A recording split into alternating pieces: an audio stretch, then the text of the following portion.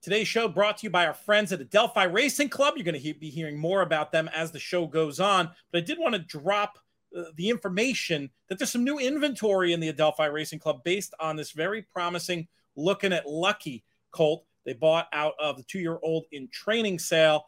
Chance to get involved and become part of this very unique partnership experience that allows you insider access, a bunch of cool extra content on your runners, and really allows you to be part of something that's bigger than yourself. It's a true racing club. And, I believe in it because, as you'll hear in a little bit, I'm involved. I've got an ownership stake, not just reading ads at this point with my friends at Adelphi Racing Club. And I've been really impressed with the experience. I think you will be too. To learn more, go to the website, adelphiracing.com. That URL, adelphiracing.com.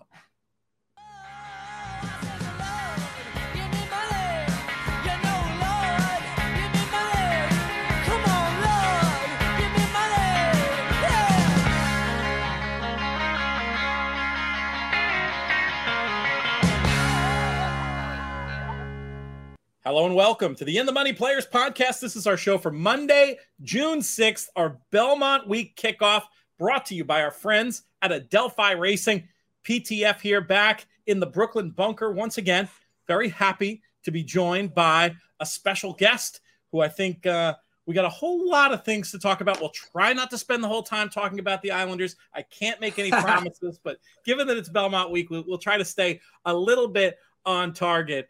He is an actor. He is a director. He's a producer. He's a podcaster. He's Kevin Connolly. What's going on, my man? What's happening? Thanks for having me.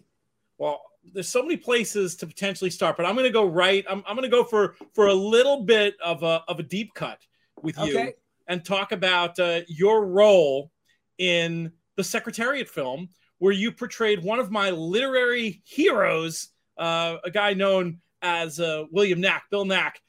Did you get the chance to meet the great man? How did you prepare for your portrayal of him? Yeah, I mean, Bill Nack was he was heavily involved with the producers and the production of Secretariat. So it just so happened that the guy that I was playing was also a consultant on the film. So no pressure or anything.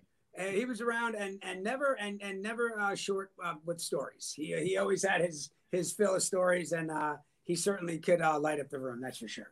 How did that role come about?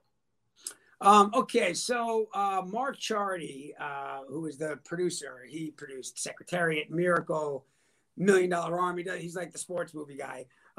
He and I had known each other. We had done a film called, we did a Big Shot, which is a 30 for 30 in ESPN, the documentary about the Islanders. We'd worked together a bunch, and yeah, man, he was a cool dude. So I went in and met with him and the director, and away we went. It was fun.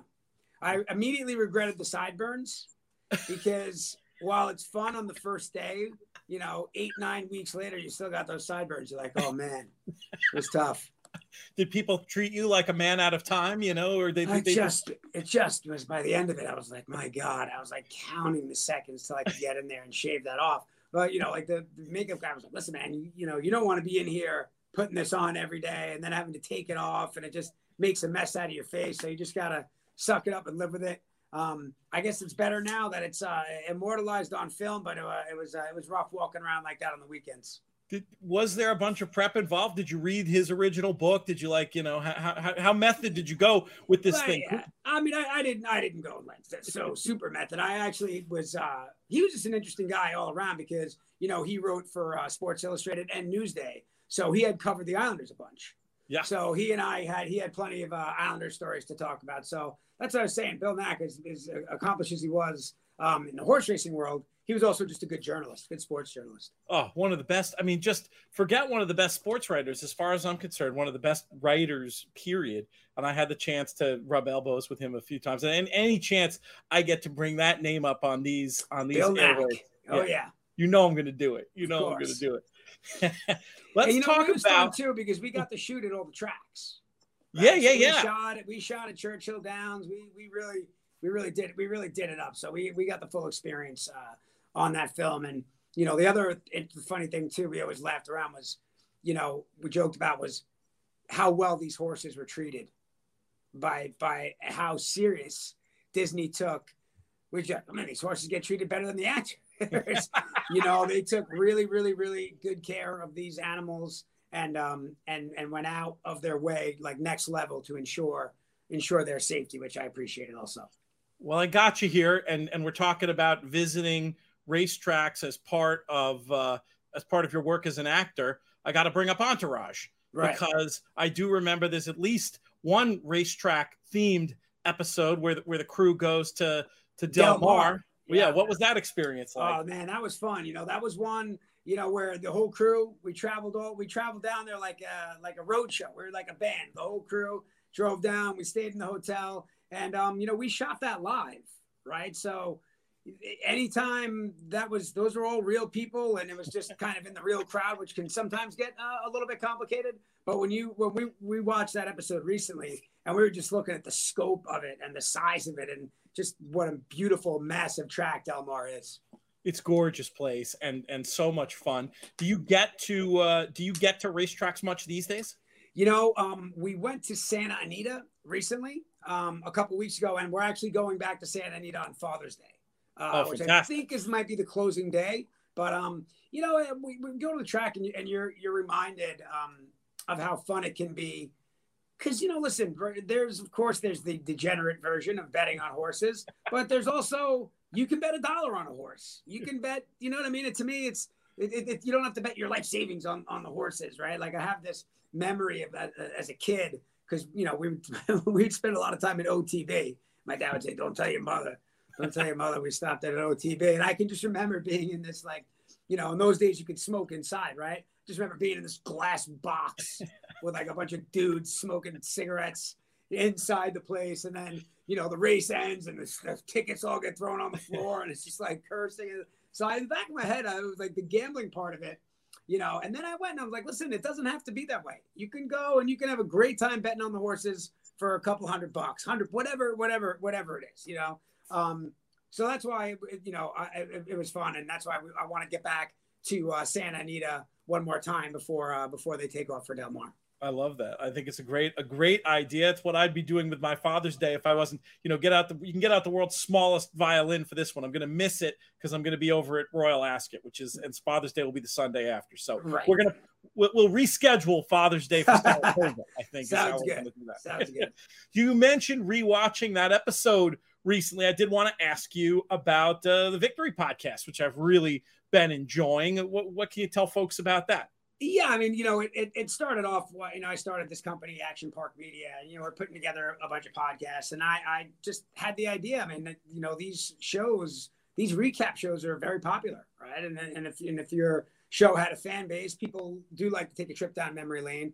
Entourage obviously has a very loyal fan base. So, we started off just kind of, covering episodes and talking about it. And then that sort of evolved into, bringing people in that were involved in the show, whether it's a director or, a cinematographer or whatever it is. And yeah, man, we've been having a great time. We've done 150 episodes of it, one a week, and it's been a blast. What's it like watching work that you did? Gosh, I suppose it's over a decade ago now. What's that experience like as a broadcast? Well, it's funny how you forget, right? So it's funny, you got Doug Ellen, who wrote and created the show, Kevin Dillon and myself, and we're sitting there, we're watching, and we're like, holy shit, I can't wait to see what happens next episode. Like we're literally at the point where we don't know. Like certain things I'm like, oh, I know what happens next. But there's other times where episodes end and I'm like, I have no idea what happens. I'm kind of curious. We'll have to go back. But it's been great. And you realize, it's been years since I've seen some of these episodes. 10 years, it's not something that you sit around and watch all the time. So it's been a this is your life moment as well. Do you like watching your work generally? I go back and forth as a broadcaster. Sometimes I love listening back to hear how I've improved or think of what I could do better. And then other times I just find it cringy. Oh, I wish I'd done X, Y, Z. The worst thing, absolute worst thing in the world. And it's funny because I can just now start looking back at even Secretariat or anything that I do. Once you create a little distance, you're not as hard on yourself. So I'm really enjoying Entourage for the first time right now because I would never watch it. I never would watch it when it was on. some people like that. It's just, I'm with you. It's just like, oh God. And then when you start changing things, and sometimes changing things aren't good, right? So, you know, yeah, I really need to create a little space between when I film something and when I watch it. What are your, we'll put your own work aside. What are your favorite horse racing movies? Well, obviously, you know, Secretariat is a place close to my heart. And, you know, Seabiscuit, obviously, my buddy, Toby's an old buddy of mine. Sure. And I remember, you know, him going through that. And that was an excellent movie as well. Although I think it's safe to say that Secretariat smashes Seabiscuit in a race. I'm not saying what movie was better, but I think we know who wins that race, especially at the Belmont. Oh, that's funny. There's some story. Isn't there some story about Tobey Maguire having to deal with like some sort of injury yeah. I think he had a back problem going in, and I think it kind of irritated it. But Toby's tough, so you know he got through it and went on to do a couple more Spider-Mans. So yes. No, he did. He was having trouble with his back. Yeah, I would think that. I would think that, you know, the physical demands of even just as an actor playing a jockey, there's still like great considerations. He lost a bunch of, I mean, dude, he was scary to look at. I mean, it's like, dude, come on, man, eat something, please. Nobody's going to notice. You'll be in there, you know, you'll be in your jockey uniform, you know, but he really went all the way with it. And man, he went full. He went full. He went deep. He went full method on that one. Obviously this is Belmont Stakes week. Growing up in this area, I know this is a race you've attended on more than one occasion. How many Belmonts have you been to? Oh, we used to go every year. That was like what we did. We would go into the camping ground, like which is now, by the way, the Islanders Arena. Yes. But that's where you go. We'd set up the blanket, and, you know, and then watch the horses. It was a fun family thing to do. Any particular Belmonts that you remember attending?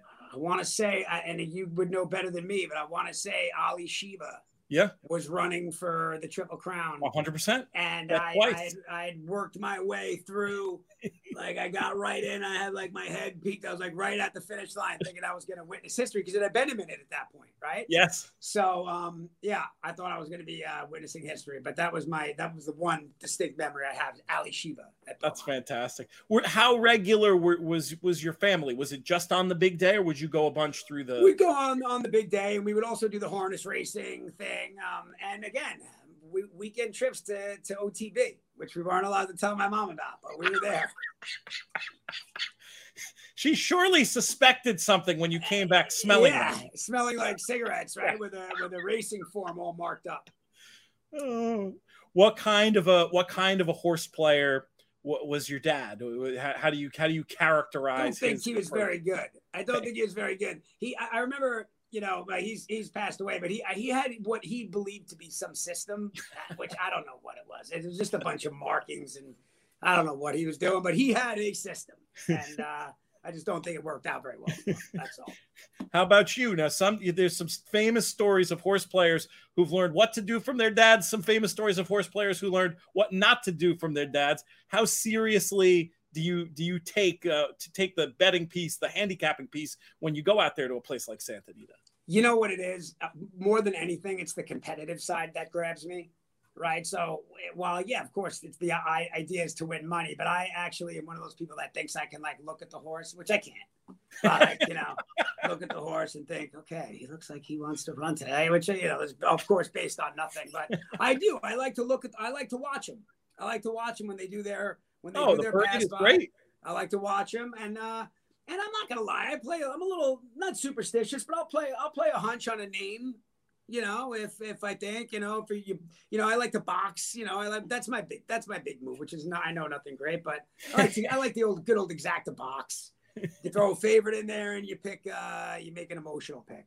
Yeah, I mean, it's about so much more. You know, some people take it, obviously we take it pretty darn seriously around here. Of course, right? But we encourage people to do what's fun, and to if you could turn it into a great day out.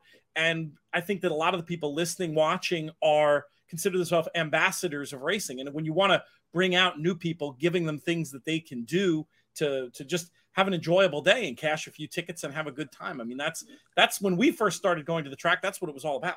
Yeah, and I think the misconception is that you somehow, it's not like Vegas, right? We're like, well, I can't gamble. I don't have the money. You can literally go to the track with $100 and bet. You know what I'm saying? Like, I think the stigma of that, like that it's this like large amount of money to go to the track and have a good time, and it's not, because really the fun part is especially when you're at the track and you're talking to somebody and like, hey, who do you like? And then you get together and then you're kind of rooting. It's actually an interesting way to bring people together. No doubt about I always feel like I meet new friends at the track. Yeah, in the 90s, I was betting $6 a race, and it didn't diminish the the thrill of it, right? Yeah, yeah, exactly. If you hit, you hit. And it's, as long as you're gambling with money you can afford, that you enjoy it, right? You obviously want to go home and go, that was we went to it was you'll know better than this. It was at Santa Anita. It was a few weeks ago, and there was some race where two of the horses that got into the Derby. There was some race that meant something. Santa Anita Derby, presumably. Probably. That sounds about right. Yeah, that makes a lot of sense, going out on a limb there. But we just went and we sat down at the track, and it was a beautiful day. We had a couple drinks. We ordered some food, and it just was a phenomenal day. We're like, we got something that we have to remember to do. Yeah. Right? Yeah, like I love that. we can do as, so, I'm going on Father's Day, and, I'm taking my brother-in-law. I said, we're going as a family. We're going to make a day out of it. So just like the old days. Just like the old days, except we're going to be in a place, not on a blanket, trying to find shade.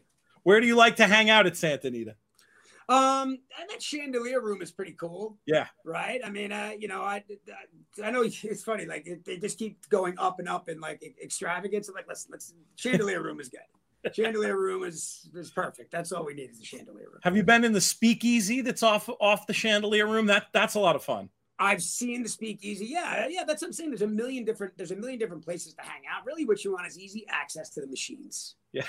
Right. A bathroom close by and a bar close by. And then from there, we're good. I love it. Knowing you mentioned you have a competitive spirit, got to get you into these the handicapping contests, these betting competitions that they have a whole bunch of them at Santa Anita. It's like a poker tournament, but you're betting on horses. That seems like something that might be up your alley. Is that something that they're going to do on Father's Day, I wonder? That's a great question. They have a bunch of tournaments. I will find out and get you the scoop. But I mean, listen, if I'm there, I'm in. It would make sense as a closing day thing too. I'll dig production meet. We'll have our production meeting after the show for that one. Okay, let me know. I'll send you the scoop. But it's a fun way to do it. And another way I know you've been involved in racing, and the connection that lands you here today is our mutual friend Matt and the work he's doing over with Adelphi Racing Club. How did you get involved with the club? How and when did you get involved with the club? Well, I've known Matt for a couple of years. And he's somebody, I just know how into it he is. So basically I filter all my questions through Matt. Anytime something happens in the horse racing world, Matt is like, for me, the Stephen A. Smith of horse racing. Like, I can call him like, when Rich Strike did what he did, I mean, I'm not stupid, right? Obviously know what the weight of what that was, but I just still needed to hear from somebody that knows more than me to help me, like, to understand if I saw that correctly, or am I crazy, or did something really insane just happen? So I've always had the interest. And then, Matt came around and he started offering us some opportunities to get involved. And, he's obviously, he's cautiously optimistic, right? I mean, I guess you have to be that way when you're involved with horses, right? I guess there's no sure things or whatever you want to say. But for me, again, to getting back to the competitive side of it, just the idea of going to the track and knowing that you have like a little bit of skin in a game, skin in the game of a race, it's just like, I don't know, it just gets my adrenaline pumped thinking about it. If the horse finished second, third, or 10th, when they go into that starting gate, you're going to feel like you're part of it, and that's really something that I wanted to do. And I know you've had forays into horse ownership before. We'll get to those, but I want to talk a little bit more about Matt and the job he does, because one of the things that I'm really impressed with is the access that he gives you. You're not just able to reach out to him or members of the team because of your, celebrity status or whatever. That's part of being in this club, that you get this kind of access. And additionally, all kinds of great information in terms of the workout videos he sends around and the detailed I love reports. The workout videos. It's fantastic. Yeah. It's pretty wild. Yeah. Yeah, it's exactly. You get the emails, you get the videos, and also too, I just even in the last few months since I've been involved, I've really learned a lot about, just terminology and, the 3-year-olds and the 2-year-olds and just, it's you start to go, oh yeah, that makes sense. Yeah. It's like things you've been hearing and, to really kind of put it together and just be able to kind of get behind a horse and be like quietly rooting for a horse. Should we let to say the name of the horse? Of course. Gem Mint 10. Not going to be the easiest one for race callers. It sounds like a vocal exercise you do before you went on the air. Gem Mint 10. Gem Mint 10. Gem Mint 10. Like a crazy actor would do that before he was getting ready to do a scene. Gem Mint 10. Gem Mint 10. Yeah, exactly. They'll have to practice that one. But there's a couple of those. What do you think of Skippy Longstocking? I think it's a super interesting horse to me, and one that I thought was sort of a clever idea in the Preakness to maybe get up in and underneath.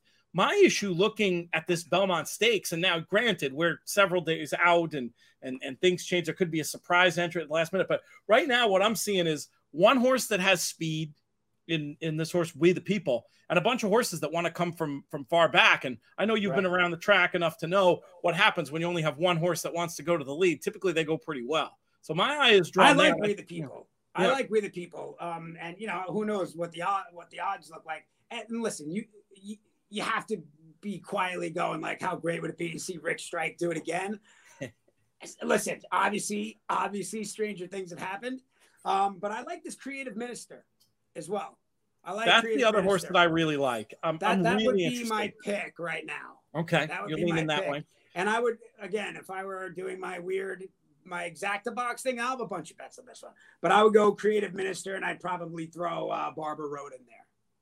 He's a tough horse, Right, just like I don't know, maybe he tries trifecta, some to win, place, or show. I feel like he might get dirty and get in there. I like it. We're gonna have a ton of coverage on the whole Pick 6 for Belmont Day on the network. We've got our live streaming Final Answer show, also sponsored by Adelphi. That's going to be on Wednesday night. And of course, loads of other stuff over at InTheMoneyPodcast.com. You are not making the trip to New York, but there's a rumor you might be making an East Coast horse racing trip soon. Yeah. I mean, I would like to come see Gem Mint 10. Gem Mint 10.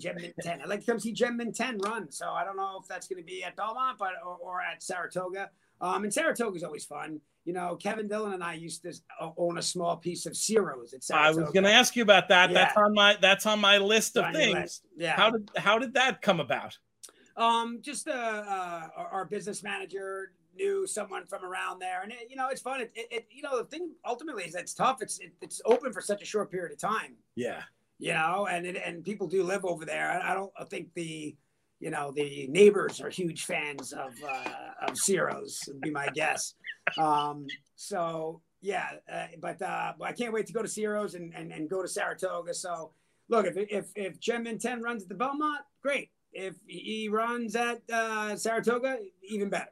So yeah, it's going to be fun. And just to button up the Adelphi conversation for this part of the show, I really do like. I think you made the point about how it really lets you get an insider's perspective, and then I also love the idea of it being like a real club. As I've read a bunch of ads when we say group of like-minded people, and that ties in with your idea too about how you make friends at the track. It's like, of course, it can be people from completely other walks of life, whatever, different backgrounds, whatever you want to say, and you can all talk about who you like in the double. And I like that. There's not there's decreasing amount of places in life where you get the opportunity to just absolutely sort of rub elbows like that with people. True.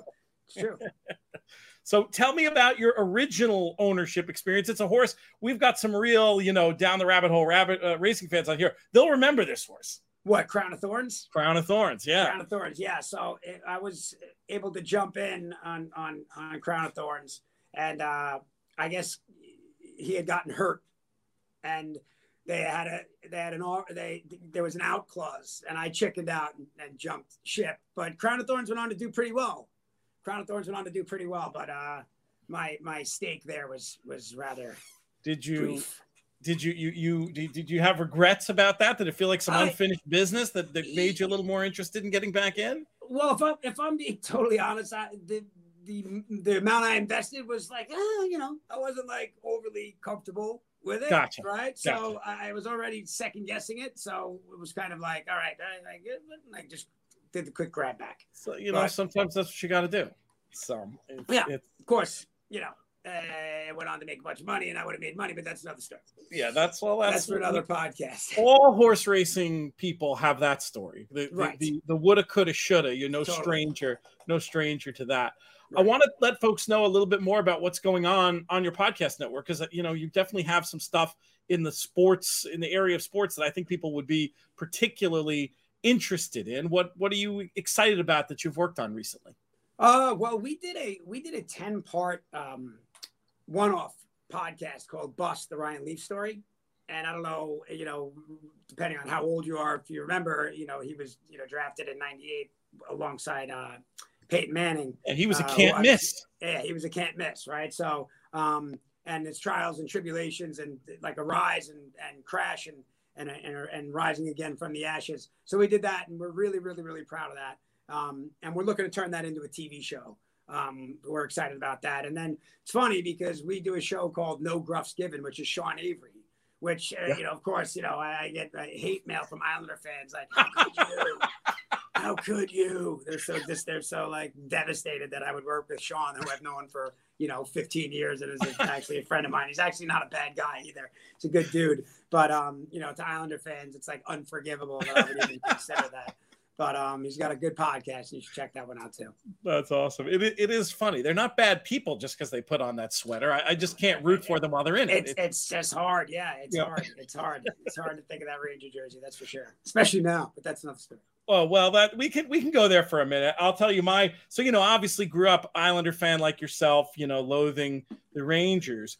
Coach Quinn, good friend of a friend. So for a couple of years there, I decided, especially, and it was much easier because they were having their struggles and obviously we were good. But I decided, you know, with him at the helm, I'm not gonna go too that far out of my way with my Ranger hate, because, you know, this guy's a friend of friend. He seems like a good dude. Team has some likable players. And then, of course, you know, they get rid of him and now they go on this run. And frankly, I hate them more than ever. Yeah, you know, it's true, though. I think that's, you know, people have a hard time separating the fan part from the actual individual, right? So I've had that happen where I've run into guys that play for like other teams, and you end up going home going like, he's the nicest guy in the world. I've cursed at him endlessly on television. He's the nicest guy in the world.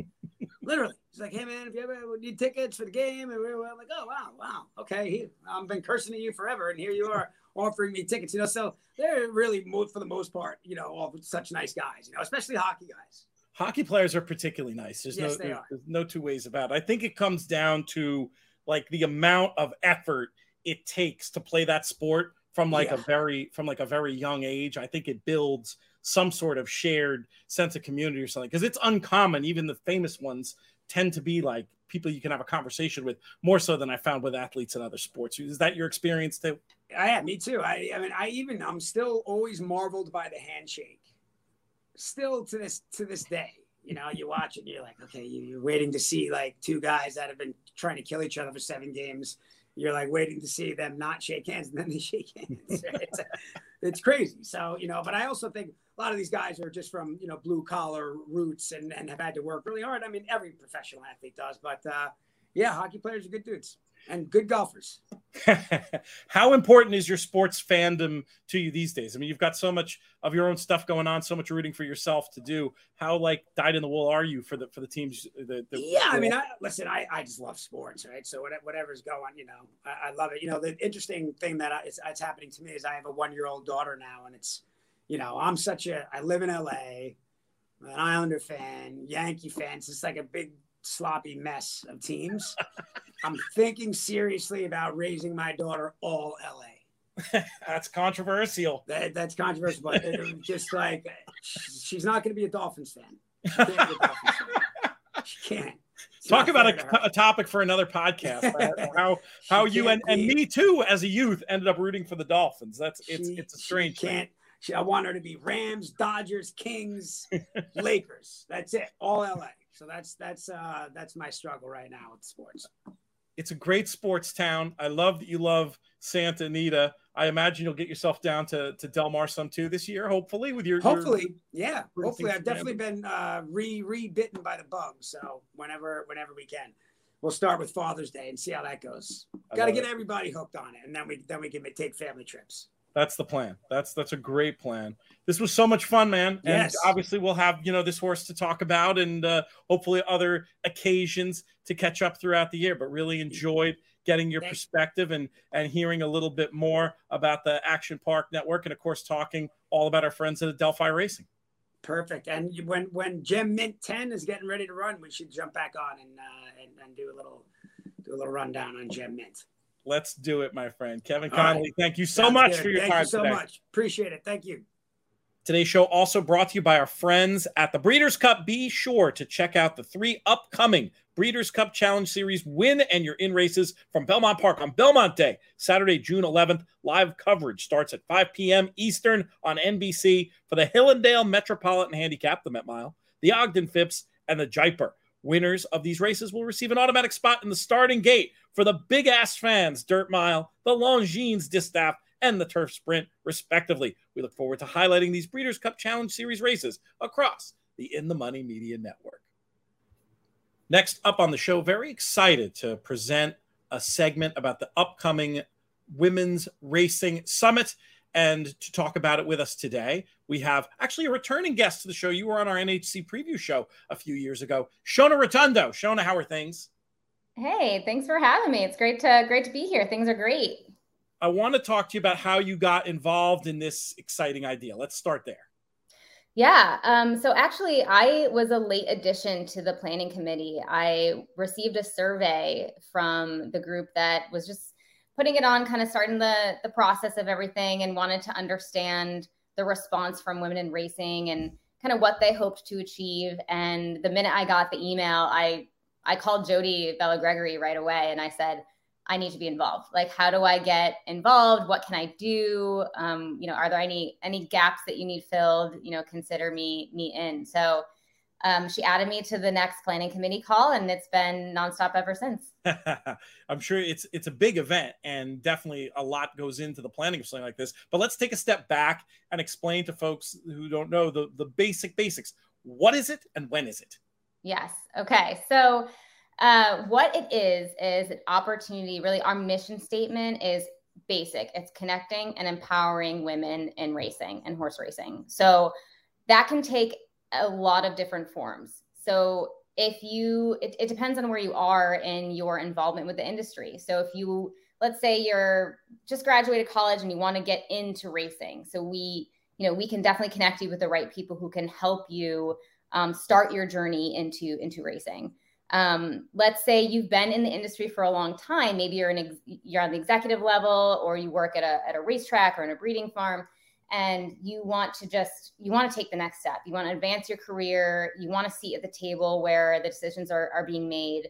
We want to help you get there. So we want to connect you with women who have been through that journey, who know the right steps to take to get prepared and become, make yourself, eligible for that sort of position, and also go for it, to really just, pull the trigger and say, hey, consider me, and here's what I have to offer. And similarly, if let's say you're someone who's in ownership or, looking to get into ownership, how do you start that journey? How do you evolve throughout that journey? So I think what we want to create is a mix of people who can come together, women who can come together, not just women, men are welcome as well. I think it takes an army, right, to affect change, but just bring people together to figure out how do we get these paths, made more clear for women who are looking to take them, whatever journey it is that they're on. I like your emphasis on what essentially sounds like a version of networking. I mean, celebrating achievements is great. Having panels discussing issues and experiences is great. I don't know if that's going to be part of the program itself, but the idea that right from the jump, you're thinking about next level and actionable stuff. I think that sounds like a really sharp play, because how often, one of the frequently asked questions that we get from people, women and men, is how can I get, I love racing. How can I get more involved? How can I turn this avocation into vocation, the idea that you're catering to those people and then also helping people along their journeys by introducing the people that can, open doors and answer questions for them. I want to get more into that realm of things, but let's talk about the when and the specifics of what the program looks like. Yeah, 100%. So the when is important. The reason that we announced just this past weekend, put our press release out. We had TVG did a great interview with Stephanie Haranis and Jody Avella Gregory. We thank them very much for doing that for us. We really just want to get the dates on everyone's radar. So it's September 28th to 30th. So it's a Wednesday, Thursday, Friday. So the schedule is still being developed. There's a little bit that we're still trying to work out. So we'll be announcing exactly what that's going to involve, as well as ticket pricing and sales and things like that, panelists. But it essentially will be Wednesday evening reception. Then we'll have Thursday keynote speaker, panel, some breakout sessions. And then Friday, there's a couple other things going on in the morning. There's the Fashionable Phillies Luncheon, which is a separate event, but something that you could kind of tie into the experience. There's obviously incredible racing at Santa Anita that weekend. So we're putting together the package of what that would look like. But the key, the meat of the experience is going to be Wednesday night and Thursday in those in that keynote and the breakout sessions and panels. If my math is right, which it sometimes is, that's going to be some key Breeders' Cup prep action that weekend at Santa Anita, right? So yeah, Super Saturday. Yeah, excellent excuse for people from across the country to go. As far as the program specifically go, do you have, how's that working? Are you still like ideating on ideas of what topics are going to be? Do you have anything you can share? Give us a peek behind the curtain. Yeah. So, our keynote speaker is Susan Packard. She's incredible. She is, she's written multiple books. She's incredibly effective at kind of inspiring women, for this very purpose. We wanted to go with somebody who was outside of the industry. I think that adds really great perspective. I think that the building blocks to how to, affect change, or again, it's all about empowering and connecting women. So those building blocks are transferable regardless of the industry. So I think someone like Susan, who's really dedicated her life to helping women in those situations, and just being a powerhouse female herself, I think it would be great to hear from her. But then the nuts and bolts of how to do it, that's on us, right? So that's where you come, you listen to how other women have done it, you listen to Susan, you get inspired, and then it's time to get to work. So that's really what our panels are going to be focused on, not just what needs to be done, but also how do we do it? And I don't think that we're under the we don't have any illusion that we're going to just have it all right perfectly. But I think that we just want to start somewhere. And I think it's really important to bring women in the industry from all different facets of the industry together. And that's really where it's going to start, right? That's where those sparks are going to start flying. And we say, okay, here's what we have to do. Let's set this timeline of what we want to do next. And so I kind of see the summit as being an opportunity to start those conversations. And then over time, you'll really see some actionable results coming out of it. How did the idea come about? You mentioned Stephanie Haranis. Do you know what, obviously we'll have her on at some point to tell the story herself, but from what you understand, was there a particular eureka moment as far as the need for such an event? There definitely was a eureka moment. So Stephanie, we had invited her on today. She was flying. So I'm going to do my best to tell her story. I won't do it justice, but they, from what I understand, last year they had an event focused, mostly on owners. It was something that was in partnership with the TOC, and it just was so effective and empowering. And the team just thought maybe there's more to this. So they sent the survey out, and the response was incredible. Hundreds of women responded and said, let's do this. We're interested. And so I think that was the eureka moment that they decided, okay, let's try to make this a little bit bigger. Let's get, some sponsors, a budget, a team.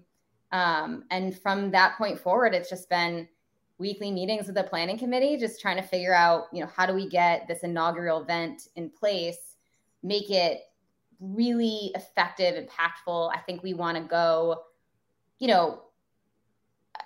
like smaller, a little bit more intimate, and just really get it right, and then continue for sure to grow it over time, I think is the goal. But, you know, we want people to go to this and feel like, okay, they're taking away something, you know, big.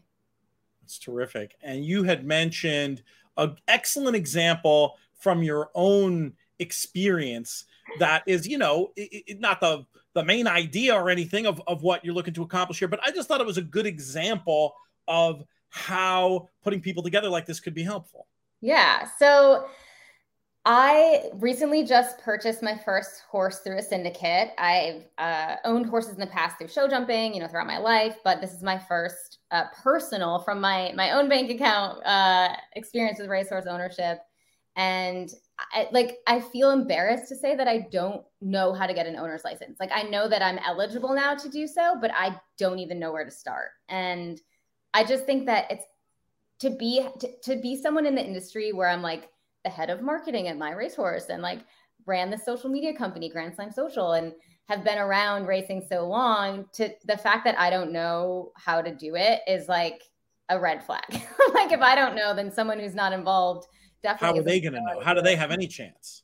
Exactly. And I don't want to be going around asking people and kind of feeling embarrassed about it. So if I had a network of women just to say, you know, hey, who should I go to if I want to understand a little bit more about the ownership journey? Like, I'm just getting started. What are the things I should look out for? How do I navigate this? What are, you know, something as simple as, you know, what's the experience like in these syndicates versus these syndicates? And if I want to go, you know, big and be a private owner, what's the great bloodstock agent to get connected with? So, you know, I think there's just so much opportunity to really educate, you know, people and women who are looking to get involved on all different types of all different parts of the industry, whether it's ownership, whether it's, you know, race, you know, working at the racetrack, whether it's aftercare. Maybe you want to start your own aftercare facility. How do you do it? So I think those are the kinds of things that we want to figure out, and we really want to make it like a reinvestment back into the industry, and looking for just kind of opening the doorways to make that happen.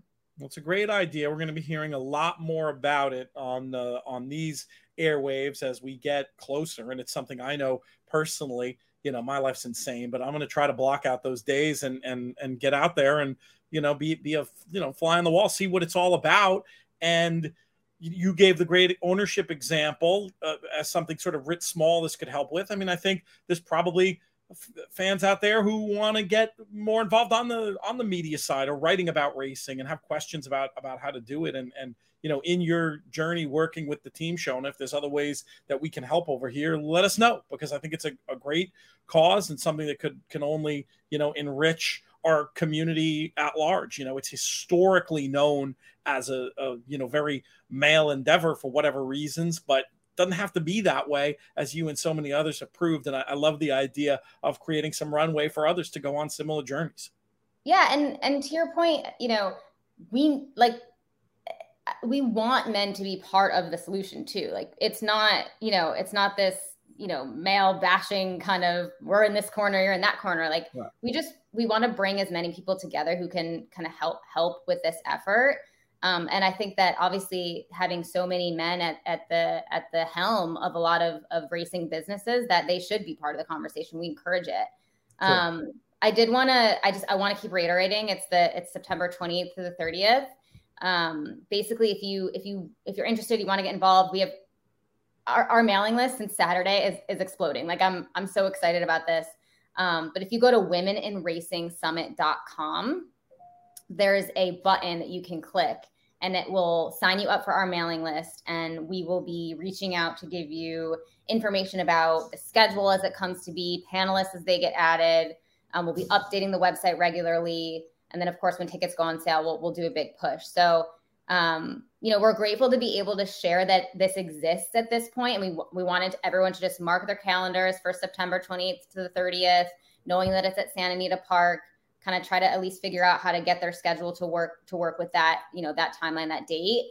And then we're just going to start sharing as much information as we can as it becomes available. And always, you know, happy to communicate directly with anybody who's interested in getting involved. I mean, we're going to need volunteers and sponsors and, you know, obviously right now focused on panelists. So there's a lot of work to be done, but we're excited for it. It's exciting stuff, so I get it. Do me a favor. I'll screw it up if I just try to remember it. If you text me the URL, I'll make sure to pop that in the show notes so people can access that very, very easily. Last question before I let you go. How's your own horse playing going? Any chance we're going to see you out in Las Vegas next March? Oh, I know. I think that the challenge is different when you have a toddler running around. I don't know if I'm able to handicap as much as as much as I'd like to. I think like every time I set aside time for it, I'm like, oh, okay, she's napping. I'm gonna look at the form, and then suddenly, you know, I'm passed out on the couch or whatever. So, yeah, I think I'm just taking a slight pause, but hopefully get back in the game. I miss it a ton, and I'm even, you know, I think what's interesting and really cool about the Women's Summit Planning Committee is that there's a voice for so many different types of women in racing. So you have Stephanie Haranis, who is, you know, an owner. She's part of the TOC, TOBA. She's on all these boards, like just so involved in a lot of things, and some of the owners look up to. Then you have Jody Vella Gregory, who works with First Racing, and she's done so much for the backstretch workers, and just part of the Office of Innovations there. So just trying to figure out kind of cool, innovative things to do. So she's really the voice of kind of the racetrack side, the backstretch side. You have myself, who's just lives and breathes like horse ownership. How do we get new people into the game? Just my involvement in myracehorse.com. I'm always thinking about, new owners, bringing them into the game and things like that. But I also obviously, one of the limited number of female NHC players. So having had that accomplishment under my belt, I think that, the female horse player is definitely on my mind as well. So, and you have Catherine Sharp, who ran EquestriaCon. I mean, she learned so much from putting that on. So we have someone who really knows the nuts and bolts of actually running an event like this. So obviously that was a much larger scale, but it's just cool kind of having people, Kelly Hill, she works in real estate, but she's a horse owner. So we have a lot of people from different backgrounds that are really kind of fairly advocating for women from a bunch of different perspectives. It's going to be great. September 28th through 30th are the dates. Santa Anita is the place. You can find the link in the show notes to get on the mailing list. We're going to be talking about it more. Shona, thank you so much for your time today. Yeah, thanks, B. It was hopefully be back and definitely bring Stephanie on at some point. But we're so happy to just at least talk about our event with you. Would love to hear from Stephanie. I've been wanting to get Jody on the show for years. One of the good people in the game for sure. Gotta have Jody. All right, we'll be talking soon. Thanks a lot. Today's show also brought to you by our friends at BetMakers. Fixed odds betting powered by BetMakers is back in effect at Monmouth Park, and the early returns are fantastic, with 70% of winners paying more with the fixed odds than they are on the tote. Soon, fixed odds wagering is going to be available throughout the state. This is an exciting new way to bet that puts the power to get value right in your hands, because the odds you bet are the odds you get. You're going to be hearing a lot more about fixed odds betting opportunities across the In the Money Media Network. Next up on the show, a familiar face and voice to help us recap what's been a few huge weeks of top-level racing over in Japan. He works for Woodbine, but here he is representing our friends at the JRA. He's Klaas Ebner. Klaas, what's going on? Good, people. What's going on? How are you? Things are good. How was your trip to Sweden? You've been away for a minute. We had Candace on the shows, very ably substituting for you, but we missed you. Well, it's good to have other people that can do the job as well. And Candace was a more than willing substitute, and more than competent and capable. So allowed me to have a few days off. Let's just say that. And Sweden was fun. You had a good time over there. Yeah, I did. It was for those of you that haven't been to Sweden before, I can highly suggest it. The weather is a little chilly. As it was there when I was there. I think it was, again, I'm not sure what it was in Fahrenheit, but I think it was, anywhere from 10 to 15 degrees, so Celsius. So it's not, balmy, but, hey, it's a T-shirt and a light jacket or sweater weather. So it's all good. Yeah, so 50, 10 is about 50, I think, from my time in the UK, where it was it was for, the 3 months I was there, it was basically 10 and rainy every single day, at least from October through October, November, and December. But I wanted to bring you on to talk about these last few weeks of racing in Japan, not least because we had some Breeders' Cup win and you're in action last late Saturday, early Sunday. And, Candace said she thought there was a real chance of getting some cross-pollination from this race into the Breeders' Cup if the results went the right way. How does it look after the fact? Tell us about how it all went down. Yeah, so on the weekend, we actually had a filly win the big race in the form of Songline. So Songline, I guess most familiar to those that were watching the Saudi Cup or the Saudi Cup Cardiff race in that day. She won I think it was the 13:51 turf sprint, whatever that was. I think that's the exact distance of the sprint. So, this is kind of within her wheelhouse, that being, anywhere from 6 furlongs to a mile is her distance. And I think the biggest thing you can take away from it is that, that the connections, I know you're not kind of talking off air a little bit, but the connections of Sunday Racing don't shy away from sending their horses overseas. They do have horses running at Ascot next week. They also have sent their horses to Dubai and also Saudi. So this is certainly a contingent of ownership group or syndicate, if you will, that certainly have no issue sending their horses overseas. So it's quite possible you could see Songline in the Breeders' Cup Mile, and you could see the runner-up, who I think more importantly would probably be more likely to show up in the Breeders' Cup Mile. That would be Schnell Meister, who he had a disappointing, I think, 8th or 9th place finish in the Dubai Turf. Just didn't fire that day as the favorite, but came back and yet again has some problems in terms of traffic. But I think those two are the real deal, and those two will be the ones you primarily should see come across the shores to Breeders' Cup. Let's turn our attention to the classic generation, the 3-year-olds, as in subsequent weeks we had both the Japanese Oaks and the Japanese Derby. Would love to get a recap of those results from you, and maybe a prediction about how strong these classes are going to be going forward, maybe a name to keep in mind as the racing season unfolds. Yeah, so in the Derby, let's start with the Derby first. We had a horse by the name of Doduce. Doduce was by Heart's Cry out of a Vindication mare. So he put in a very good performance. Had some trouble and had a bad draw in the 2000 Guineas. So he closed with a rush that day.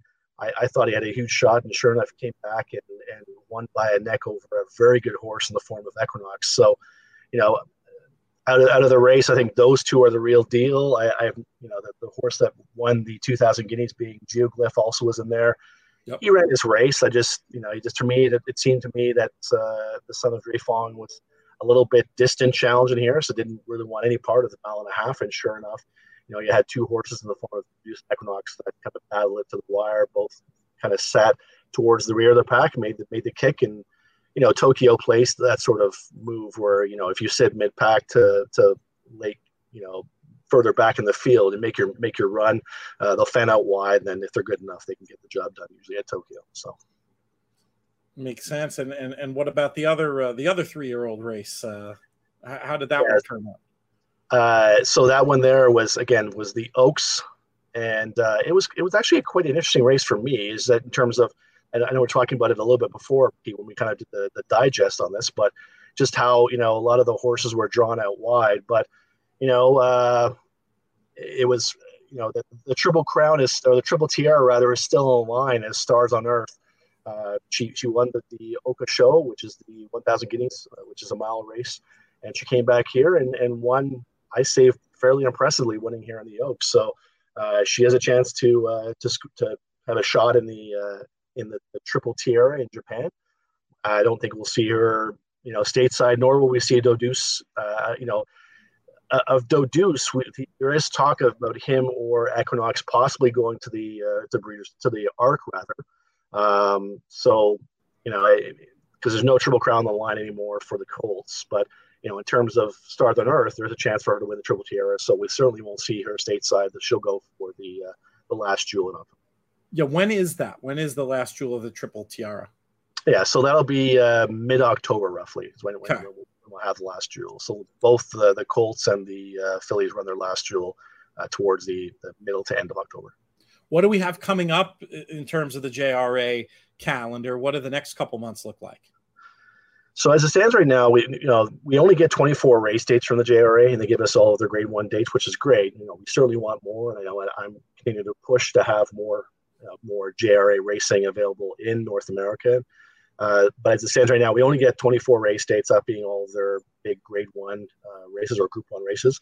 So we only have one more race before we kind of take a bit of a hiatus, but it is a big one. That's being the Takarazuka Kinen, which is sort of the summer or spring that sort of mid-year championship race, mile and 3/8 or 2,200 meters.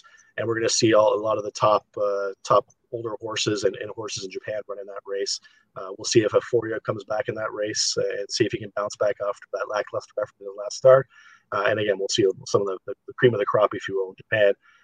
But what's interesting, and we talked about it a little bit before, is I do want to see how both Grenadier Guards and Charrier do an Ascot next week. So that should be interesting to see how they do in both their respective races. When is that next Group 1 that we're going to have? Is it's this weekend? No, it'll be the week of the 25th. So okay. That's the when the race should be. Actually, I'll make sure that I don't misspeak there. Now, do you have any sense from this far out, or will I reach out to you later to get your sense of how these Japanese runners are going to fit at Ascot? See, I've never been. I think Grenadier Guards has a better shot than Charrier. Charrier, in my opinion, I'm still not sold on this horse being a mile and a half horse. He did it over a very hard surface in Dubai, and if that track at all comes up on any side of soft, for me he's a throwout. He's been gotcha. Anytime he's run over a soft ground. That's why for me it was just. Again, I'm not going to question any owners to try a world-class event, but when they said they're sending him over there for that event, it was for me more of a shock just because of his lack of ability on a soft surface. So if it comes up any form of softer than good, he's a toss in my book. In my opinion, I'll probably check back in with you next week to see what you think about the other race, but it does sound like you're a lot more sanguine about the other runner's chances. Yeah, again, I think he's am I saying he's not a good colt? No, I think he's a great colt. But I just don't think that this ground is going to favor him in terms of what he's going to see at Ascot. Again, it could be, a hot summer's day and the ground is, more towards good to firm or firm, but I don't know. I just think that, if it's a softer ground, he's not going to like it very much. Which races are they both pointing to? I know Charrier is in the King George against the big boys, and I have to get it for you. I apologize, Pete. I wish I knew this ahead of time. I would have made sure I had the right race. But sorry. I will bring you back on to talk about it next. I'll get or I'll talk to you offline and share the info on one of our daily Ascot pods we're doing. We're going to be doing just got sorted today. Actually, we're going to be doing shows for all 5 days. So there's going to be tons of coverage here for the Ascot meeting. We're going to have extra stuff on the Plus service as well. Just got word that Rob Dove, one of the top 10 pro punters in the UK today, will be giving some daily thoughts for the Plus people. And then we're going to have 5 public-facing pods. Haven't finalized the talent for it, but it sounds like Nick Luck will be involved. Naomi's going to host a couple of the days because I'm obviously going to be running around. I'm hopefully going to be doing Sky for all 5 days. And I have especially with the slightly smaller U.S. contingent this year, I've told them that, I know everything about the Japanese horses, and by I know everything about them, I know that Klaus knows everything about them, and I'm just going to call you. So hopefully you don't mind. So actually it's Charrier is going the Prince of Wales, and Grenadier Guards is going in the Platinum Jubilee on the side. Okay. So that's where they are. So we'll see how it all shakes out. We'll see if there's any extra info on that. We'll check back with you. There won't be stuff for a couple of weeks from you on the Saturdays over at InTheMoneyPodcast.com, but when they get back up and running and for the remainder of the JRA dates of the year, we'll have coverage on InTheMoneyPodcast.com, and we'll have somebody from the team on these late week shows to talk about stuff as well. Until then, Klaus, have a good one, and warm up there. You don't often get to say warm up in Toronto, but this is one of those times we get to do that, and we look forward to having you back soon. Thanks very much, Pete. You have a good one. that's going to do it for this edition of the show. We'd like to thank Klaus, and we'll thank Shona, and we'll thank Kevin. Great having them on. Thanks to our sponsors of today's show, Adelphi Racing Club, and our other sponsors as well. Really appreciate all the support. We appreciate the support of our founding partners, 10 Strike Racing. Love to root for the purple and black. Going to get to hang out with Marshall Graham this weekend at Belmont. That's always a ton of fun. And of course, Thoroughbred Retirement Foundation. Lots of cool stuff cooking with them. Check out our page, trfinc.org/players. Lots of great info on there about how you can get involved and how you can help, and maybe even a bottle of whiskey or two left if you make the right kind of donation. Good stuff to have in tow as we get ready to wrap up the Triple Crown season and move on to the summer meets. Most of all, though, I want to thank all of you, the listeners, for making these shows so much fun to do. The viewers, too. If you're catching us on YouTube, do us a favor. Easiest thing you can do to help us out: rate, review, subscribe, leave comments in the Money Media on YouTube or in the Money Media on iTunes or wherever you get your podcast. One final thank you to producer Craig for doing a great job putting this show together. Our business manager is Drew Coatney. Our chief creative officer is Jonathan Kinchin. I'm Peter Thomas Fornital. May you win all your photos.